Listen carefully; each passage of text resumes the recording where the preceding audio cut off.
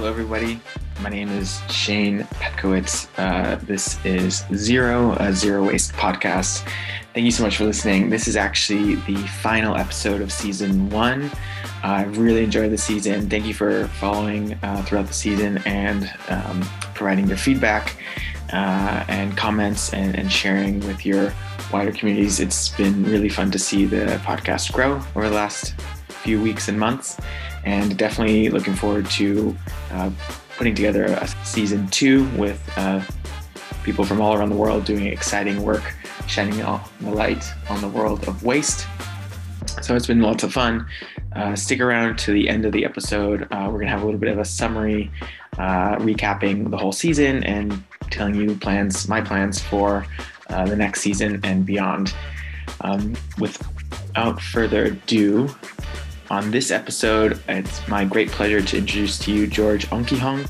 He is professionally a marketer, activist, and political candidate currently running for local government in the local elections in Den Haag in the Netherlands. He has decades of experience working on climate issues, including improving recycling in the city and the local government, on implementing bans on plastic bags. And most recently, he's actually been working on banning fossil fuel advertisements, both in his local city as well as throughout the Netherlands. It was really exciting to hear about his work and the exciting progress that they've made over the last few years, and also talking about how he finds so much joy and value in being able to work on things that focus on doing good, and not just for himself, but for his community. So learned a lot, and it was really inspiring to see the work that they're doing. I hope you enjoy.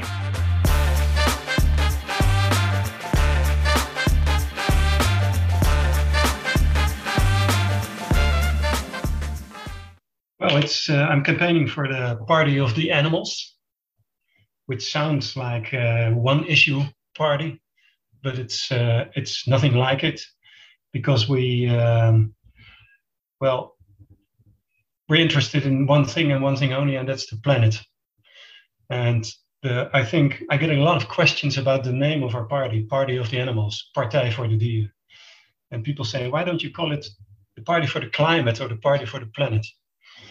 But I think it's a good name because it emphasizes we're not focusing on humans, and we're not focusing on economics and on growth. We're focusing on the bigger picture than that. So I feel it's a great name, and it asks from people that you have to think about it just a little bit longer. And once you get it, you see that we're really a party of activists, and really a party that thrives to a better world and a better future. That's exciting. Yeah, and it's great to have that perspective about it's bigger than just growth, or bigger than just us as individuals, right? Are there key issues that you really feel important or passionate about going into this election cycle? Yeah, lots of things. Well, I specialize myself in clean energy. That's what I'm really passionate about, and I learned a lot about it in my own home, actually, because I live in an old home in The Hague. It's more than 100 years old, and it's almost 100% circular. So I don't use any gas anymore. I got all the solar panels, and it's called a warmtepomp, warmth. Well, I create heat in my house from electricity and solar heat and solar warmth and solar energy. So and I had a picture made by a drone, first in my neighborhood and then all of the city. And you see all these gray roofs. And a gray roof does nothing for the environment. It does nothing for your own home, but it also does nothing for the environment. You can either choose to make it green, then it will keep your house cool in the summer and warm in the winter. And it also collects a lot of water, which is good for a city with lots of concrete and buildings. But of course, you can also choose to put solar panels on it. And especially now, of course, you're aware that here in Europe, we've since 2 days we've we've got a war and Russia invades Ukraine, and everybody is talking immediately about gas prices is rising up to 50% in one day, and also oil prices are rising. So if we would all have invested in being not so dependent on oil and gas and creating your own energy on a personal level, but also on a national level, then things, in many ways, it would have been much better. So that's one of the things that I'm really passionate about. That everybody knows that oil and gas will not last for much longer for this planet. So why be so waiting for things to happen, and why can't we all be active in doing the energy transition? I can definitely tell that your passion really kind of shines through the fact that you created your own circular house. And it sounds like you've have a long history of activism and involvement in the climate space spanning decades. What's going as far back as you would like, what initially drew you to doing something about clean energy or sustainability? Actually, it came to me slowly. I was not raised with a lot of awareness about the planet. I was raised with my father. He was an immigrant from China, and he was a general practitioner, a medical doctor. And he raised me not to care only for me, but also care for the community. So that was in my veins since I was a young boy. But then I became an entrepreneur. And at first I was just focusing on, doing as well as I can. But slowly I gained awareness about how things are going in the world, and also how things are going in the Netherlands. Because, as you know, we are a very small country, but we are one of the richest countries, I think, in the world. We're doing very well economically. And as time passed, I realized that how is that possible? That can only be possible if we use things outside of our country, and we don't use it in such a positive way, because we buy all these clothes and all these electronics, and they come from other countries where people are not paid very well, or maybe even children are creating all these clothes. So we're heavily dependent on other countries, and in a negative way, but also we are very dependent on the future, because we contribute to pollution in such a heavy way, and we're exhausting the planet to be very comfortable in our own country. So, and that really sank in slowly. But I'd like to say, once you don't believe in Santa Claus anymore, you cannot once again believe in Santa Claus. And everything you learn and everything that you really realize, it changes a person. I hope that it will change everybody. And then you cannot live the same way that you used to live. So then first of all, with my, I used to run an advertising agency. So first of all, we're very picky in my clients. So I already worked a lot for the government, but I really picked assignments that I could contribute to the world. Like I contributed to a ban on plastic bags with my company, and also to big recycling projects. So that felt good. And then one day I decided, I really want to go for that. So then I quit my company and I almost became a full-time activist. And that's, that on one hand, it feels good. And on the other hand, it's something that, I feel I have to do it. Yeah, and I can definitely empathize with that. As you learn more and more about how the impact of some of the lifestyle choices we make, then I feel more determined to try to do something about it. So I definitely agree with that. And we'll definitely touch upon the work you did on plastic bags and recycling.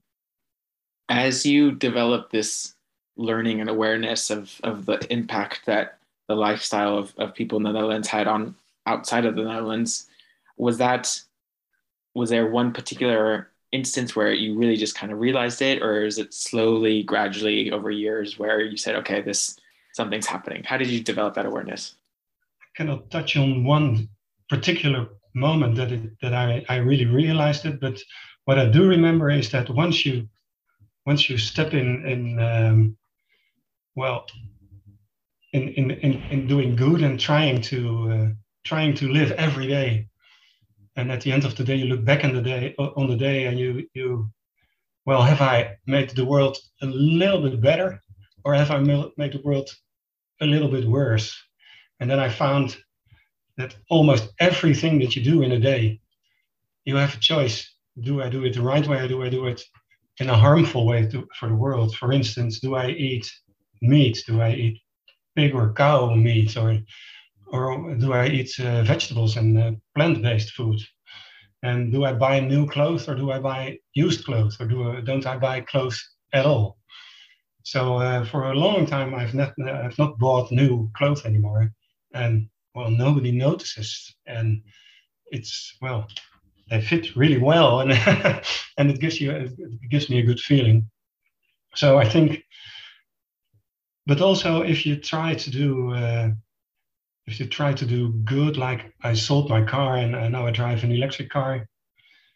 And once you start reading about that, I once read that somebody who drives a Tesla, but he eats meat, is so much more harmful to the world than somebody who doesn't eat meat and drives a 30-year-old car. So, and all these things, yeah, it really sank in, and I really tried to remember all these things and try to live in the right way. Yeah, and that's a great example because it's not necessarily clear cut. It's not obvious that one choice is necessarily better. You have to take a whole holistic approach to be able to say, okay, what is actually making an impact? And I think that maybe you can speak to this, but I think it's really difficult for people for living their day-to-day lives to know what to do necessarily because there's so many moving parts and these systems are so big. Yes, you're right. You're right. And for instance, if you look at garbage, we separate the garbage here in the house, like plastics and carton and paper and the other waste. But the more you do that, it seems like the plastic is piling up every day even more. You go to the supermarket or any store in our city, and every day it seems there's more and more plastic.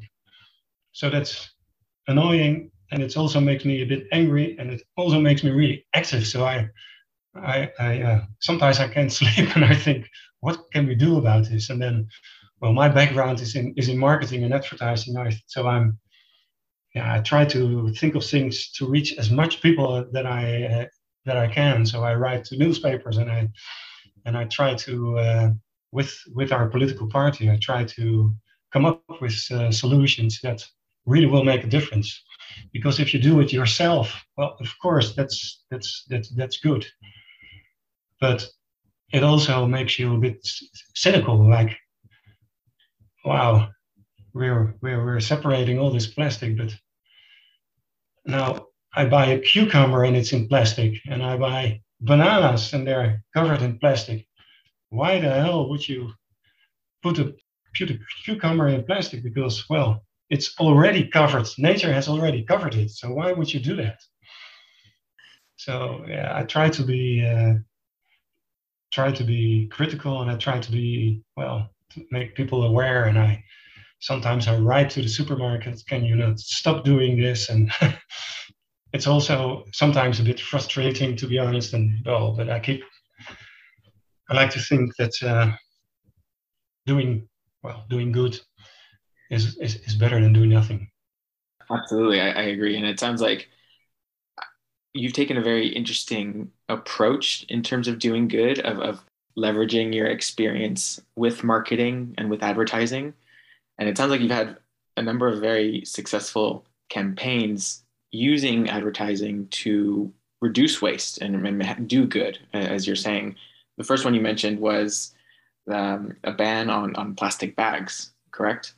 Yes, that's now, I think, 5 years ago. And we used to use, out of my head, I think 3 billion free plastic bags a year. And our city is one of the largest city in Europe, which is directly at sea. So once a piece of plastic ends up on the street, and if there's a lot of wind, it will end up in the sea. And if not, it will end up in nature.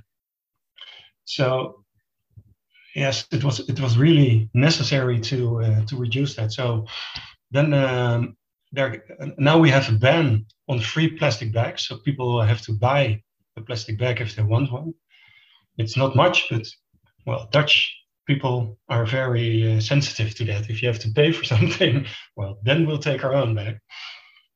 But before it was it was an official ban, we had to convince people. So in that, the government was searching for agencies that could help them with them, and then I won this.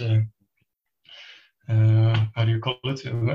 Multiple agencies could subscribe to it, and then I won it. And then all over our country, I could advertise and promote stop using plastic bags. And I created a slogan, mag het een tasje minder zijn, which means, can we please use one less bag? And that, well, I think it made sense that if you start talking to people and then you create a lot of buzz about it, and people say, well, yes, I like that and I understand that. So, and then, well, you know, if the public opinion changes towards a ban, then politicians, well, they're able to make it happen. So that was a great thing. Yeah, I'm happy that we did that. Can you just talk about your process? How did you come up with that tagline about reducing one less or using one less plastic bag? Do you go out and speak to individuals? Do you go speak with grocery stores? How did that happen? Yes, it's a creative process, and maybe because shortly after this I had a second grade assignment, which was also about reducing plastic, and this time it was about, I looked it up, I'm not sure what the word is, because but it's a drinking carton. Is that something that you know, like milk and yogurt is in carton, and people think that it's paper, but it's actually paper with plastic inside.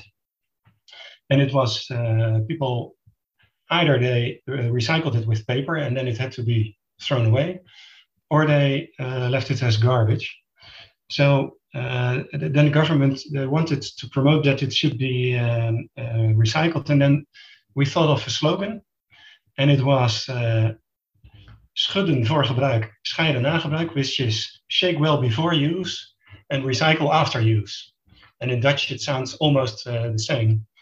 And it was, and we thought of it. We had this logo, which was a little boy that was telling you about it. Shake before use, recycle after use. And we chose a little boy because we found out that children are very aware of the environment and they're very worried about it. And a lot of their parents aren't. But if a child tells his father that, and he says to his father, "Oh, Daddy, you can do that. You should recycle this." Then you feel, okay, I have to do this. If my little boy tells me, I really have to do this. So we used on that. So this whole marketing campaign was told by kids, and it was really successful. And well, how we thought of that is, yes, we had a lot of sessions about it, and I think we had 30 or 40 slogans which were in it. And then somebody in my agency, she came up with this, and I thought, well, yes, that's it. And then I knew that we had it, and yeah, still very happy about it. Yeah, that's really insightful, because I think that is true, that you're seeing the younger generations They do. They're very clued into what's happening in the climate, and obviously they're very concerned. And I think that's a fascinating approach to use that family dynamic to try to affect change where these children are actually making a big contribution to what we can do in the environment. Yeah, I agree. I agree. And children, yeah, I really do not know why, but children are much more aware.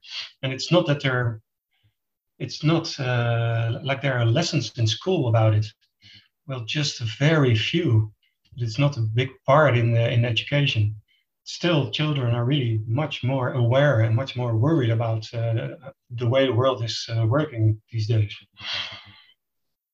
And where were these ads placed? I'm thinking kind of at bus stops and banners, or was this online? Where were these ads? And how could you see them? I think like a month or 2 or 3 months, they were everywhere, like on TV and in the newspapers and in online, very much online. And then, well, what we tend to do is create a peak at the very beginning so that everybody must have seen the ad at least once or twice. And then it slows down a bit. And then all these big garbage bins were placed all over the cities with also the same logo and slogan on it so that people, they can relate to it. And then, well, it wasn't, it was hard to really find the way that people had to recycle it, because if you're not going to these garbage bins every day, so you have to keep these these empty cartons at home, and after a day they don't smell as good anymore. So we had to think of something that how do we do that? And then we came up with everybody got these free plastic bags in which were sealable and which they could fold them in, so that well, all barriers must be removed. And I'm sure that's not necessarily easy to figure that out. That when you to know that these bins or these cartons start to smell if you're trying to use them and dispose of them in a different way. Um, were you working? It sounds like there are lots of moving parts and lots of agencies that you were working with. You were working directly with the city of Den Haag? Is that correct?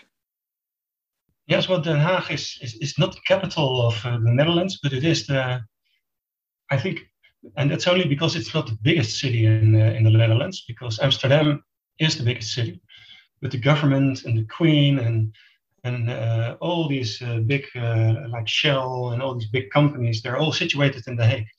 So it's an exciting city.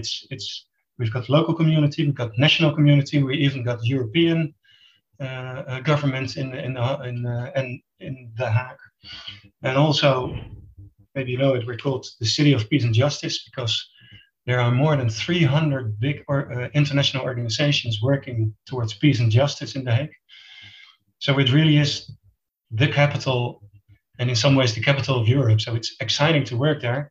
So I was not only working for the local government, but also for national government, and sometimes international government, which was exciting. Do you notice any differences between working with the different kinds of government, whether it's local, national, international? Well, there are pros and cons because being such an internationally focused city and so focused on law and on peace in the world, all focus go to that, and it doesn't go to the environment. So that is what I see. But of course, there are international organizations like Oxfam Novib and the Red Cross. Their headquarters are situated in The Hague, and of course, they are very aware about how it's going in the world. But the local government is mostly busy facilitating all these big organizations and very eager to keep them here, which they're doing quite well, I must admit. But it makes it harder to focus on the things that well, like the environment and on animals and on reducing plastic soup. So you had two very successful campaigns, one to ban free plastic bags, and then also to create basically a new waste system for these cartons. It sounds like you then took somewhat of a different approach. So rather than trying to push for a positive change, you tried to prevent what you would like a negative impact, right, in terms of advertising. So you started working on banning ads that were carbon intensive. The products were carbon intensive, correct? Yes, absolutely correct. It's called fossil-free advertisement, which is rather new. I think my coworker Femke, she thought of it, and all credits go to her. Like 2.5 years ago, she was activist, I think, for maybe 5 years now, and she's a full-time activist, which is really inspiring to me. She actually quit her job and she took what she called a climate sabbatical, so working towards the climate without any pay.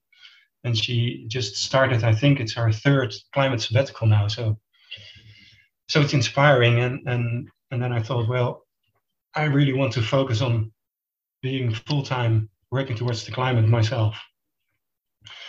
And yes, fossil-free advertising. And actually, we had in the Hague, we had a festival, and it's called Generation Discover, which was organized and funded by Shell. And it's for kids to learn about technique. But what it really was is tell them fossil fuels are okay, and we can easily use them throughout the century, like 2080 or 2070, then the problem will really be there. But until then, it's okay. So it's really harmful if you, and we just talked about kids. If you tell kids something like this, it's really harmful. So she really did everything she could to ban this festival from The Hague, and she was successful. So for a few days, then you're very happy, but then you realize, well, Shell thinks of something else. They've got these huge budgets, and they did. So they moved the festival from The Hague to Rotterdam, which is an equal big city. So then you think, oh my God, I must start all over again. And then in 2 years' time, I will be successful, but then the harm will be done again for 2 years. And that's the thing with fossil fuel advertising. It's so harmful. And we're pretty successful in banning these ads. Like we've got, it's called the Reclamecodecommissie, which is an organization in the Netherlands which you can complain about ads and then they get banned. But it's afterwards. So we just had this huge campaign from Shell claiming that they're such a green company and they're doing such good works towards clean energy, which isn't the case. And then these ads get banned, but they've been all over the country for at least 2 or 3 months. So the more we worked on that, we thought there must be a local ban, and there should be a global ban on fossil fuel advertising. And when we started with that, people were laughing. Don't you have anything more important to do? But now we're 2 years further, and it's really what's the word? It's really normal that we're talking about it. And right now, 6 cities in the Netherlands have chosen to ban fossil fuel advertisements where they can, because you cannot ban all advertising. You can only ban the things that you're responsible for. So local government is responsible, for instance, for advertisements in bus stops and in trams and in railway stations and all public buildings. So, but there are 6 cities like Amsterdam, Rotterdam, The Hague, Utrecht, really big cities, which the city council have chosen to ban. And already the national government is also discussing it. So, and now, like 3 months ago, Greenpeace, they decided to adopt this campaign. And now they are striving towards a European ban on fossil fuel advertising. So on the one hand, that's exciting, but what's also so very inspiring is that it's all started with one girl. One day she woke up and she decided, I'm going to do everything to ban fossil fuel advertising, and I'm going to fight one of the biggest countries in the world. And it seems that she's successful, and that we're successful. So that's, well, it's exciting, but also I like to say that everybody who's listening, it's nothing is impossible if you're working to if you're following your heart and doing good things. That's really inspiring. A big congratulations. The fact that it's grown so much over the last 2 years. Can you just elaborate? What exactly did you do? Who did you speak with? Who did you organize with? Were you just out protesting on the streets every single day, or how did that actually happen? How did you gain this momentum? Well, protesting was not the way that we did it, because it's not a subject that people tend to be very angry about, like nuclear arms. We had 300,000-400,000 people on the street, but if you say we want to ban fossil fuel advertising, well, yeah, people don't get very angry, and they think, well, I'm going to work today. So what we did is my area of expertise was, of course, the media and social media and social media advertising. So that's one thing. And the second is we wrote to a lot of politicians, and then we chose cities which tend to have a left-wing government, so that they would invite us and listen to us. And we are very lucky that Amsterdam has got a left-wing. It's the biggest city, and they've got a left-wing government. So yeah, and then slowly, things grew bigger. And then we found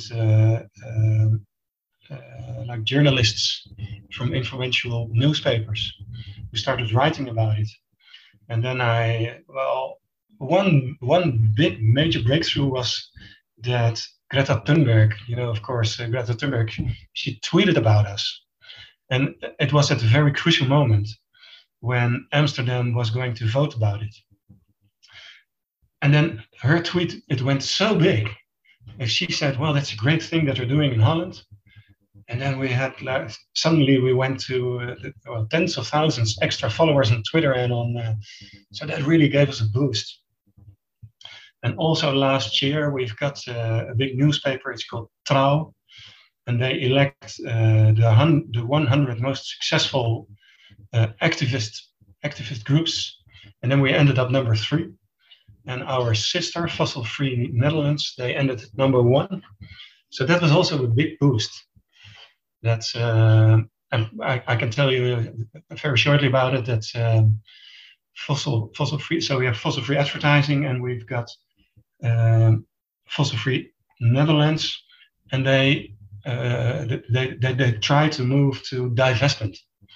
Like we've got all these pension funds. Of course, you've got also got pension funds in America, and they're the richest organizations in the world, and they invest to be able to pay all these pensions. But they do invest a lot in the fossil fuel industry. And the same way as we did it, they protested very much to these investments, because people, they have a pension fund and they have no say in where their money, it's your money, where it will be invested. So they really were very angry, and more angry, that they were being invested in fossil fuel industries. And then a few months ago, 15 billion of investment was retracted from Shell and invested in green energy. So again, 2 girls fighting, and creating a lot of buzz about it. And then one day you wake up and you read the newspaper, and ABP says, we stop investing in the Shell, and we divest 15 billion euros. Wow. Well, that was a great day.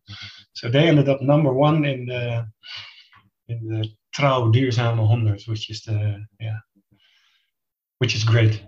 Yeah, I'm just so excited to hear that story. how much did you interact with other activists? I know you mentioned that obviously there's kind of a sister organization, Fossil Free Netherlands, you have Fossil Free Advertising.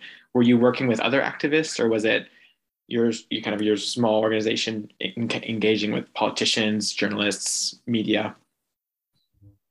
No, we do have a lot of contact, but everybody is really focused on their own issues, and rightfully so, because well, there's a lot to be done. So no, well, of course, there are activist groups which really are very visible, like Extinction Rebellion. I think you've got it also. And then sometimes we work together, but it's mostly well, just ourselves.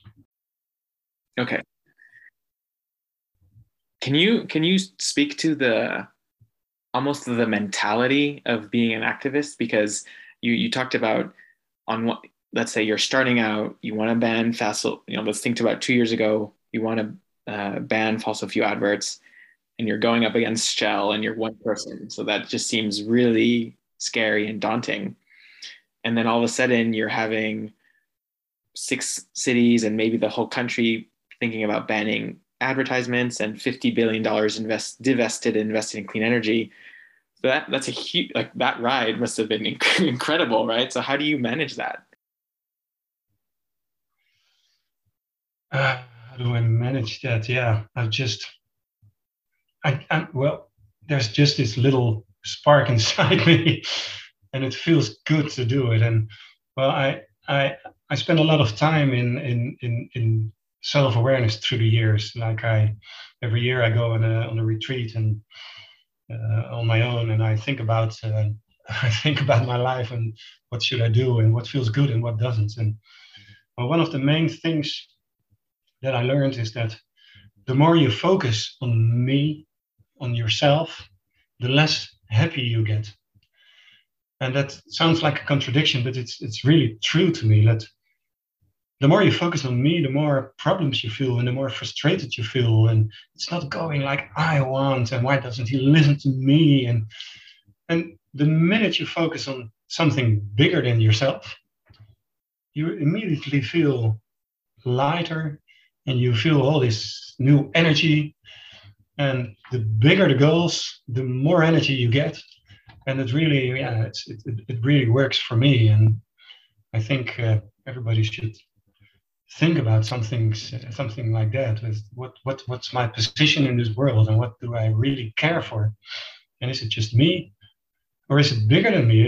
It could be you and your partner, or you and your children, you and your family, or well, anything you care about. If you thrive towards that, well, to me that really feels great. Yeah, and that's really insightful. I'm learning, somebody told me the climate sabbatical, which I think is great. I think everyone should go on a climate sabbatical, and it's taking the moment to reflect on how you can work on something bigger than yourself. I think that these are great suggestions. And then, so you are very successful with your advertising ban and work on that, and cities are starting to consider banning them. And it sounds like you then have a kind of a change in your goals, where instead of being an activist, you want to actually run and be part of government, right? Yeah.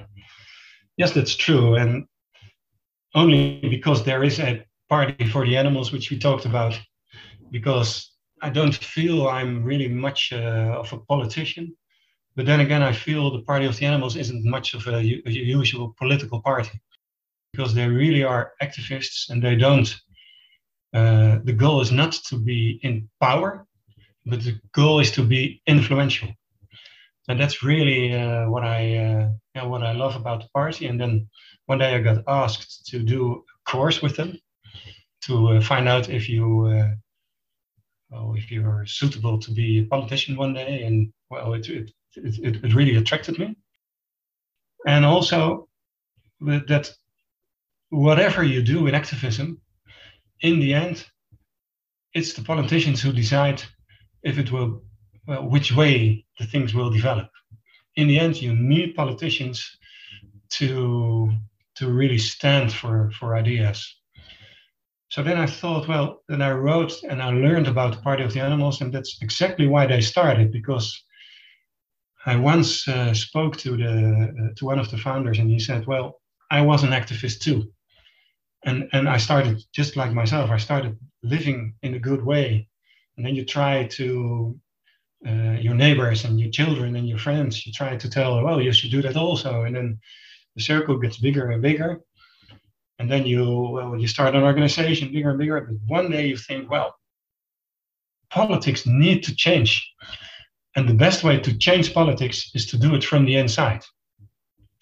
And not to be in power, because I don't think that the Party of the Animals will ever deliver the prime minister in the Netherlands. But in the 20 years now that they have been in politics, a lot has changed, because 20 years ago, no other party talked about animal rights. And now every party talks about animal rights because, well, we talk about it so much, and about the environment, and about clean energy, and about don't cut so many trees in the city, and about green roofs and a lot of green things in the city. And it's just because we talk about it so much. And also because we're activists, we don't compromise a lot, which is really attractive to me. Because if you are in politics, you tend to compromise really quickly. So I gain some here and I lose some there. But we don't do that. We never compromise, which gives us the right in every debate to say the same things. And I think that's a great thing. Because once you've compromised, you in some way you lose the right to talk about it, because, well, you signed a compromise. But we don't do that. So every time we can talk about the same things, every time. And the leader of our party, 4 years ago, she quit. She's called Marianne Thieme. She ended every debate that she did with the same sentence: "I think the bio industry should quit." So she talks about this and about housing and about, and then every time she ended, "Oh yes, and one more thing, I think the bio industry should quit." And then she walked away, which is so great, because it's so recognizable, and so and that's why I think the party is growing. Like I said, we will never be the biggest party in the Netherlands, but it's growing, and it's always growing. So I think it would be exciting to be part of that. Yeah, particularly if you have this growth. And it's fascinating that you mentioned that the concept of compromise, and that as an activist, you don't necessarily compromise. And you're saying you get to repeat and have the same message that you get to repeat and share with an audience. Do you find that, having been an activist, that helps you as part of your campaign, or does it hurt you, or does it have no impact? Do you think, in terms of obviously the message you're trying to keep the same, but in terms of the experience of one versus the other, how have those connected? Well, I do believe myself that it makes me a credible candidate, because as far as you go back, I tend to say the same things for many years. On the other hand, everybody is every candidate for every party is now very good in one-liners and very good in attracting attention. So it's not that I'm really very more visible than the others. We of the Party of the Animals, we tend to say all the same things always. So I think that's what I hope, is that people trust us, and that more and more people will say, well, let's give it a try, and let's do it. Yeah, absolutely. And it sounds like the elections are coming up quite soon. So what would you have planned for the next couple of weeks before the elections happen? Yeah, well, it's exciting times. We do a lot of debates, small debates in parts of the city. Of course, we try to be as visible as possible. And I thought of I thought of an action that would really attract a lot of people. So what do I want to do? I'm a musician and I play in a band. So I'm going to play with my band, and we rented this big boat, and we're going to play with the band, and the boat goes through all of the city, and then playing with a band it's called optreden. But it's got two meanings. It's playing with a band, but it's also to act on something. So, and the slogan is, we act against plastic soup. So we've got this big boat with the band playing, and then a second boat with my fellow candidates from the party, and they will clean up the water after us. So they will pull plastic bags from the water. So we hope to attract a lot of positive attention, but also with a serious voice. That's amazing. That's 3 days before the election, and it's on a Saturday. So I hope there will be a lot of people in the streets. Yeah, I'm hopeful about it. Yeah, that sounds really, really exciting. And best of luck in the next couple of weeks. For I guess for anyone that's listening, what is one thing that you would recommend that they can do? Like, let's say they're thinking about maybe doing a climate sabbatical, or maybe just one little activity, right, that they can start incorporating into their life. Or there's one organization that they're interested in learning about. What's one thing that they can do to start on the process of being more environmental, or reducing their waste, or having one small impact? Yeah, there are so many things. Well, what really works for me is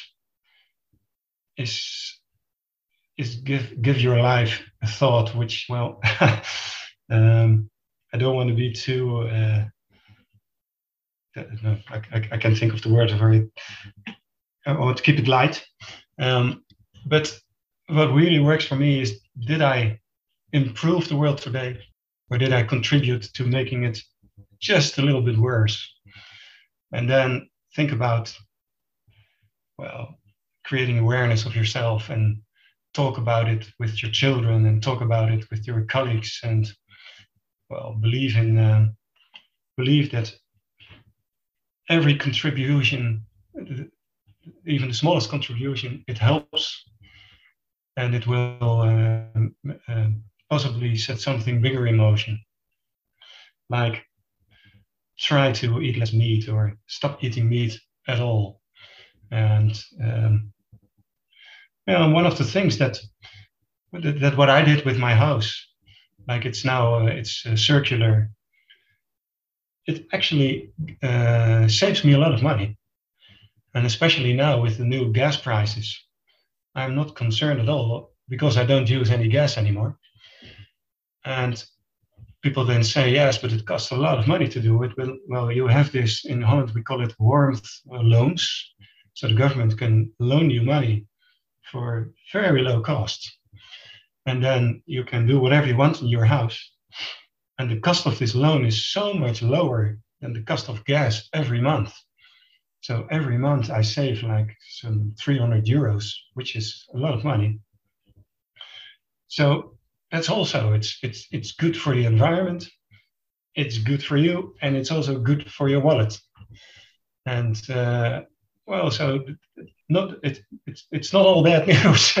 You don't. People always say, well, if you party for the animals, they prohibit this and they prohibit that. But I find myself a much happier person than before. So it's not all bad. It's it's worth it to think about things like this. Definitely, I think just reflecting and thinking about how just in the one day we can all just do a little bit to contribute, I think is a great message. George, thank you very much for your time. I really appreciate it. If anyone's interested in learning more about you or your campaign, where can they go? How can they learn more? Well, I would say go to Party of the Animals, which is the partyoftheanimals.nl, which is the English version of the Partij voor de Dieren website. You can learn about it. Fossil-free advertising. Just look it up. There are, I think in America, there are also some groups active now. And my website, it's Ongkiehong.nl, but I don't think people will remember how to write it. So maybe I can look it up. Perfect. Well, thank you very much, George. I really appreciate your time. Well, Shane, thank you very much. I really enjoyed it. And great that I really love your podcast. So good luck with that too.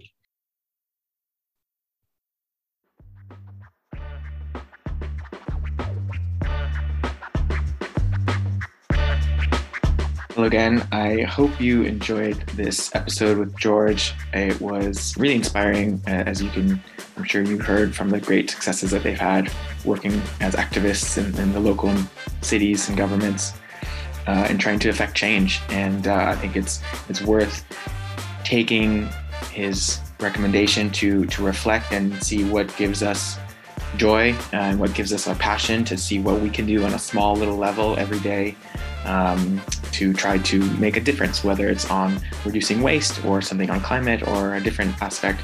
That was kind of my goal when I started this, is not only to speak with people from all over the world doing exciting work, but also making it actionable, to really say these are some steps that we can all take in our lives. It can be as small as one daily thing, or as big as a year-long climate sabbatical, to really try to make a difference, because it does. These things do add up, and they do make a difference, and they make an impact in our at the local level, but also at the global level. And thank you again for following on this whole season. I've really enjoyed it. It started out as a bit of a trial. I wanted to see how people would respond and whether or not I personally enjoyed it, and I definitely have in putting together this first season. It's been super exciting to talk about people doing exciting work, whether it's in food waste or plastic waste or recycling of electronics or even of dirt.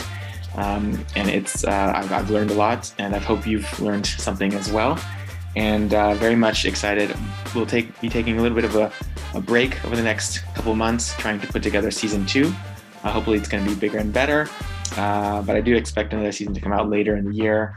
If you're listening on Spotify in particular, I will be posting a poll for you to provide feedback on what you thought, what you liked, what you didn't like, what could be improved about this first season, so I can use that feedback to start getting ready for season number 2. And thank you again so much. I really enjoyed it. Thank you for everyone who's supported so far. And as a parting action, I would just suggest what George said is just reflect, take some time. What's important to you when it comes to waste? What have you learned so far? And what's something that you want to do, or what motivates you in terms of reducing waste or impacting the climate in some way, and talk about it. Talk with your friends, your family, your community, and see what can be done and what you can do in just a small way, one day at a time. So thank you very much for listening to Zero, and look forward to sharing more episodes with you in the near future.